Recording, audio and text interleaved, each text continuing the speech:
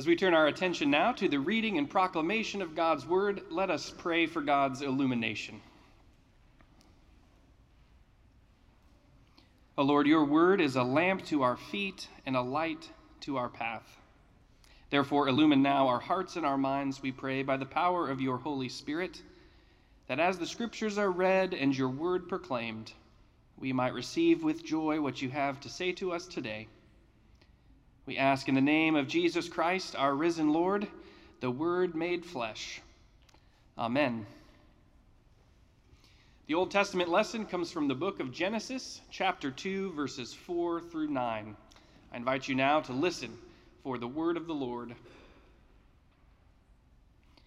In the day that the Lord God made the earth and the heavens, when no plant of the field was yet in the earth, and no herb of the field had yet sprung up, for the Lord God had not caused it to rain upon the earth, and there was no one to till the ground, but a stream would rise from the earth and water the whole face of the ground. Then the Lord God formed the human from the dust of the ground, and breathed into his nostrils the breath of life, and the human became a living being. And the Lord God planted a garden in Eden in the east, and there he put the human whom he had formed. Out of the ground the Lord God made to grow every tree that is pleasant to the sight and good for food, the tree of life also in the midst of the garden, and the tree of the knowledge of good and evil. And the New Testament lesson from the lectionary comes from the book of 1 Corinthians, chapter 15, verses 35 through 38 and 42 through 58.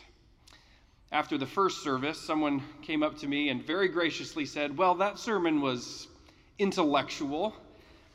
And I suppose I've been accused of much worse, but it is true that certain texts lend themselves to more intellectual reflection, I suppose, than others. This is certainly one of those dense and thick texts, but I can assure you that it is richly rewarding if we're willing to take a plunge into its depths. The theologian Karl Barth was once asked why the theology that he wrote about was so complicated, and his answer was, "He who does not work shall not eat," quoting the scriptures there. And it's true also of many scriptural texts. It's certainly more difficult to prepare a Thanksgiving meal than it is a peanut butter and jelly sandwich, but all of that preparation certainly pays off with a rich feast for the mind. And so as we read this text today, my prayer is that this will be the feast for your faith that it has been for mine over many years. So listen once again for the word of God as it comes from 1 Corinthians. The Apostle Paul writes, "But someone will ask, how are the dead raised?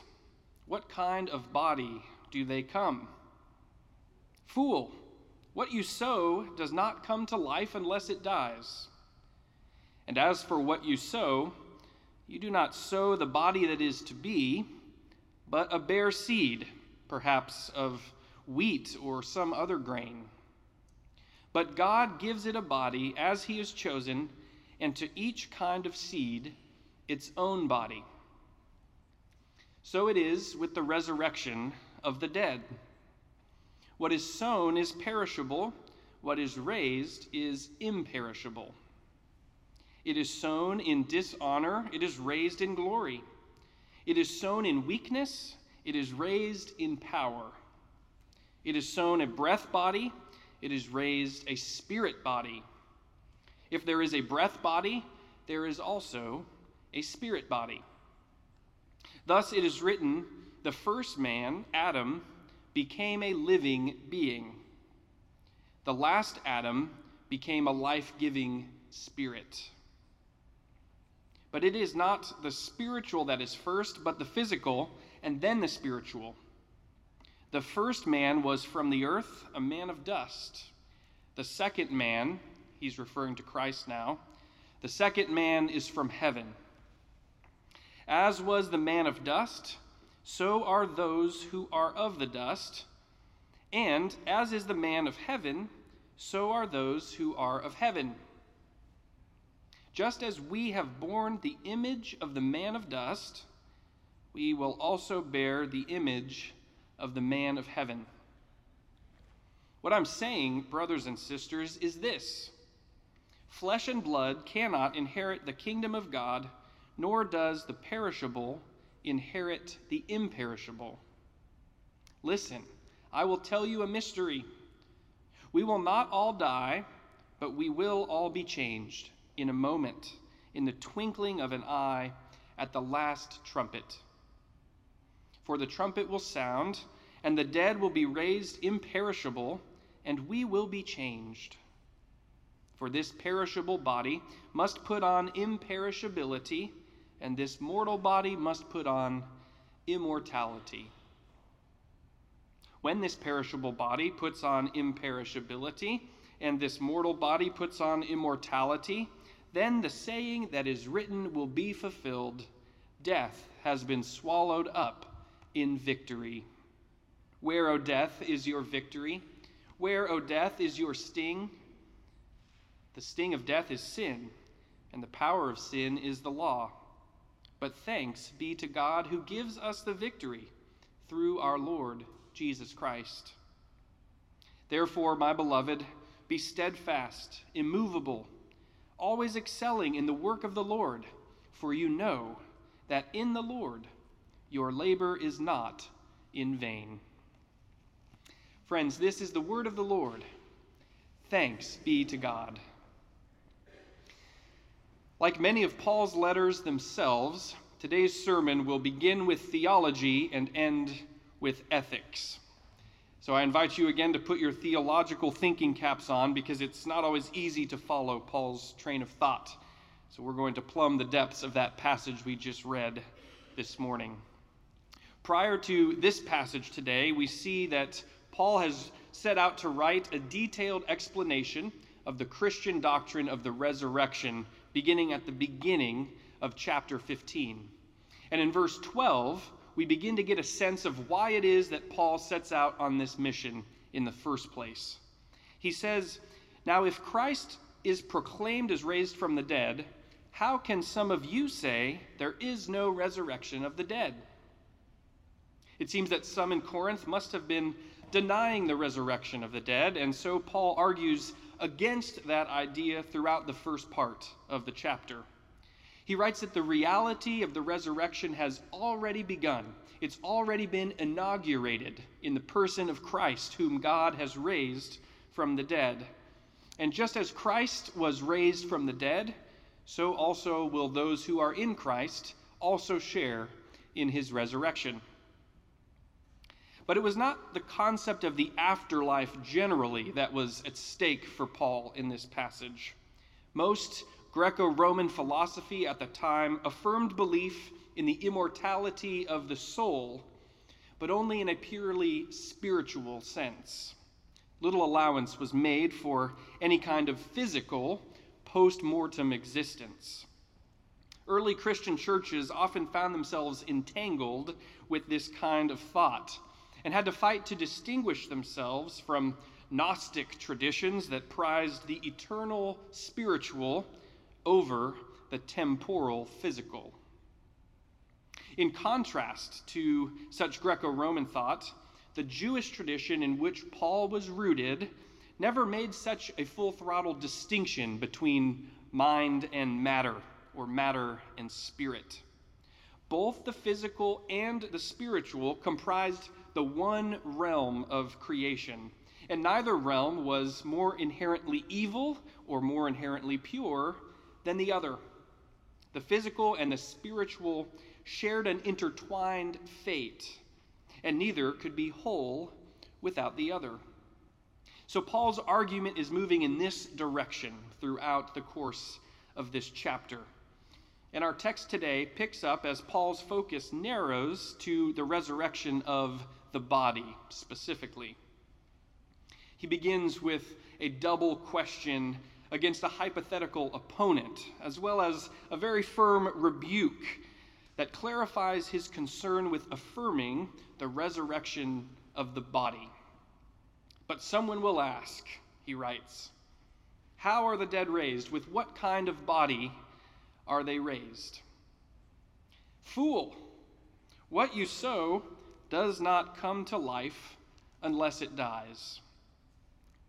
Paul does not imagine a genuine inquiry from a curious person, but a sneering question from a skeptical person, perhaps a skeptical Greek. In what manner are the dead raised? How does that happen? What would such a body be like? And certainly we hear echoes of these questions today. A corpse decomposes into the earth, its molecules scatter, ashes to ashes, dust to dust. How can such a body become revived? What would the physics of that entail? And indeed, Paul's confession of a physical resurrection raises a number of questions. Will the dead be raised with their first bodies patched up? What would that mean for those who died young, or those whose bodies are somehow deformed? Or alternatively, will the dead come back with altogether different bodies? In which case, how can it be said that such bodies are really the same person who inhabited the first body? Perhaps some of these questions seem frivolous, but actually they're real pastoral questions, and they're not new. Christians have wrestled with them throughout the ages. And over the centuries, there's been a remarkable amount of theological reflection that has yielded a great deal of fascinating speculation. Now, Paul doesn't venture to answer every question that an inquisitive mind might pose, but he does delve profoundly into the question of what our resurrection bodies will be like. Paul seeks to answer the question of how our resurrection bodies can be both like and unlike our first bodies. And the short answer that he gives is that our resurrection bodies will be like Christ's, incorruptible, glorious, powerful, spiritual, yet also recognizable as who we really are, just as the risen Christ was recognized by his disciples as Jesus. The resurrection body is comparable, Paul says, to a plant that has grown from a seed, far more glorious in splendor, but also not an altogether different organism, and in both cases, physical. The heart of the matter comes in verse 44. Paul writes that a person's body is sown a breath body and is raised a spirit body. If there is a breath body, there is also a spirit body, he writes. The terms breath body and spirit body provide the key to understanding Paul's argument throughout this chapter. The terms are printed, by the way, on the back of your bulletin if you like a visual to follow along. The word body, soma, occurs in both terms and denotes a physical, fleshed existence in both cases. But the accompanying terms, breath and spirit, are what changes from the first body to the second body. The first body is what Paul calls a breath body, a soma suketon. It's a body sustained by what we might call the self. This is the body formed at creation. We saw this text in Genesis 2 make a reference to what Paul quotes in chapter 15. In Genesis 2, God gives to the human being the breath of life, and the human becomes a living being, a sukein sodzon. So you can hear the Genesis word sukein at the beginning of Paul's term suketon. So he's deliberately quoting that text. We get the English word psychology from this term. It refers to one's inner life, that which sustains our physical self.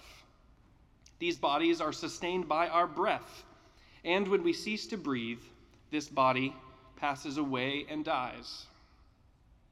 At the resurrection of the dead, however, we are raised, again as a body, again as a soma, but this time, instead of being a soma suketon, we are raised as a soma pneumatikon, a spirit body. Our suketon, our self, the breath that once sustained us, has been replaced by a pneumatikon, a spirit. You can hear the term, in the term pneumatikon, the word pneuma, which is the word spirit. and is present in the term Holy Spirit. So what Paul is saying is simply this: our bodies are now animated by the breath of life which God bestows upon us as gift. Our breath comes from God, but is not itself actually God, and when our breath departs, our bodies die.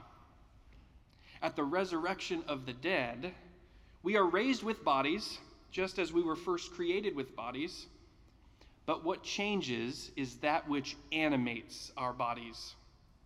While the breath of life is what animates us now, God's own Spirit will animate our resurrection bodies. This is why our resurrection bodies are eternal. The breath of life is a borrowed gift from God that eventually ceases. But the Spirit of God, who animates the risen Christ and who will also animate our resurrection bodies, is eternal. So also our resurrection bodies will be eternal. So Paul says the resurrection body will not be a breath body that can die, but a spirit body that cannot die. In Genesis, we read that at the beginning of creation, God breathed into the human being the breath of life. In the Gospel of John, when the resurrected Christ encounters the disciples, it says that he breathes on them, but this time Jesus says, receive the Holy Spirit. So you see, the resurrected Christ breathes onto the disciples not the breath of life, but the Holy Spirit, a foretaste of the resurrection that is to come. And so we've seen that it's not a vague notion of a post-mortem existence that forms the basis for our Christian hope. Our hope is built on nothing less than the bodily resurrection of Jesus Christ, in which we will also share at the resurrection of the dead. And this is the hope that can sustain us when we face the sting of death in our own lives. For we know that though in Adam we die, so in Christ we shall be made alive. Now, the theological implications of this hope haven't always trickled into the practice of Christian ethics the way that they should. From the early Gnostic heresies to contemporary mind over matter philosophies, quasi-Christian ideas have persistently suggested that the spiritual is somehow more real, more pure, more otherworldly, and ultimately then more important, more divine than the physical. As a result, bodily existence has sometimes been described as a kind of prison from which our souls are at last released on the day of our death. The physical world has sometimes been described as a kind of waiting room from which we will one day escape as it passes away. As though life here were a kind of holding pattern, a means to a greater end, but not in and of itself the destination. But as I hope we've seen in our scripture text today, the physical world was the plan all along, and human beings were always meant to inhabit a body. And so Christian hope has to trust that God is making all things new, both spiritual and physical things. Even at the end of the age, the physical and the spiritual will always remain two sides to the same coin of creation, as God has always intended. Now, a number of ethical implications, I think, emerge from such an understanding of creation that holds together both spiritual and physical things as mutually imperative.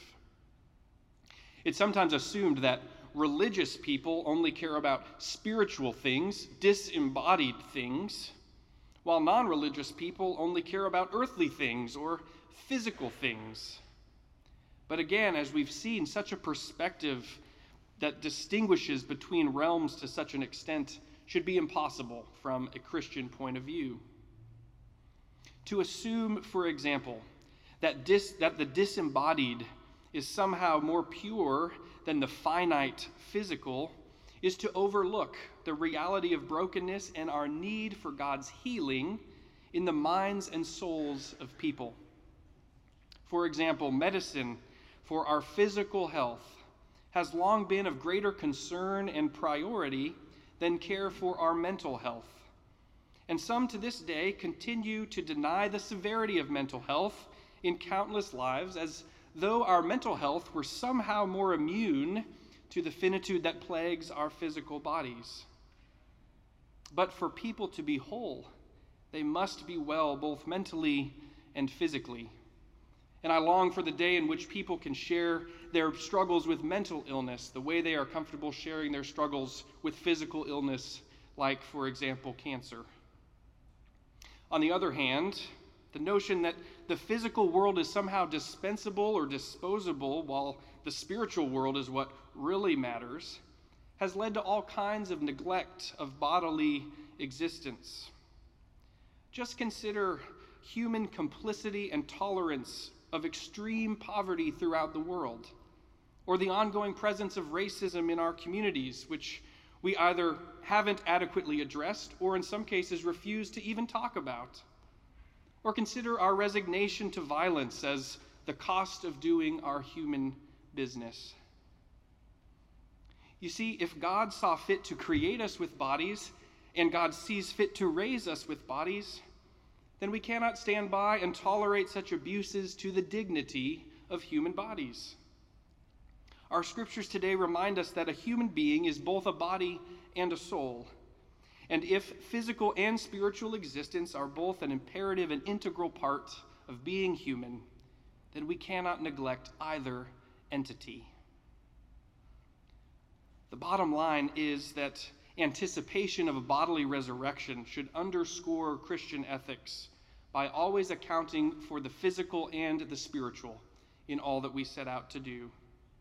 The church is not simply a dispenser of religious philosophy, concerned only with disembodied ideas and abstract concepts, nor is the church simply a humanitarian organization or a charity concerned only with doing the greatest good for the greatest number. No, the church proclaims faith in a risen Christ, an embodied Christ, a Christ who shall reign forever and ever. And so our proclamation of his resurrection should prompt us to boldly embody that Easter hope that has already been inaugurated and is coming in its fullness. I'm proud to say that Presbyterians have historically lived out our theology of the resurrection of the body by our approach to missionary activity. Presbyterian missionaries built not only churches, but also schools and hospitals, thereby acknowledging that humans are not only souls that need to be saved, but also have minds and bodies that need to be saved as well. I know a Presbyterian pastor in Mexico who shepherds 7 different little rural congregations. Some of them have buildings and others meet under trees. But whenever a new building is built, he always insists on adding a room off the sanctuary that can serve as a pharmacy that dispenses basic drugs like ibuprofen to locals, that saves them a 3-hour bus trip into the big city. Our communities have both physical and spiritual needs, that pastor told me. Friends, our salvation in Christ is so encompassing, so complete, and so all-sufficient that it offers us not merely an idea of some disembodied existence after death, but the promise of a completely remade and restored creation. After death, we do not float away and dissolve like a drop of water in the ocean, as some are fond of saying. No, we will be raised with spirit bodies not given to decay, raised with bodies that are healed and whole, and raised as individuals, the individuals that God created us to be, but without the brokenness and the wages of sin that have splintered both the physical and spiritual existence of our breath bodies. So my prayer for us is that until the hour of our death comes, as we think about what it means to serve Christ in the world, that we will anticipate the fullness of the hope that awaits us beyond this life. May each breath we take remind us not only of God's gift of life, but also of the coming day when we shall be made well, when all things shall be made well, when our breath will be replaced by the very Spirit of God, which will enliven us forevermore and evermore. Alleluia, and thanks be to God for this hope that is ours in Jesus Christ, our Lord. Amen.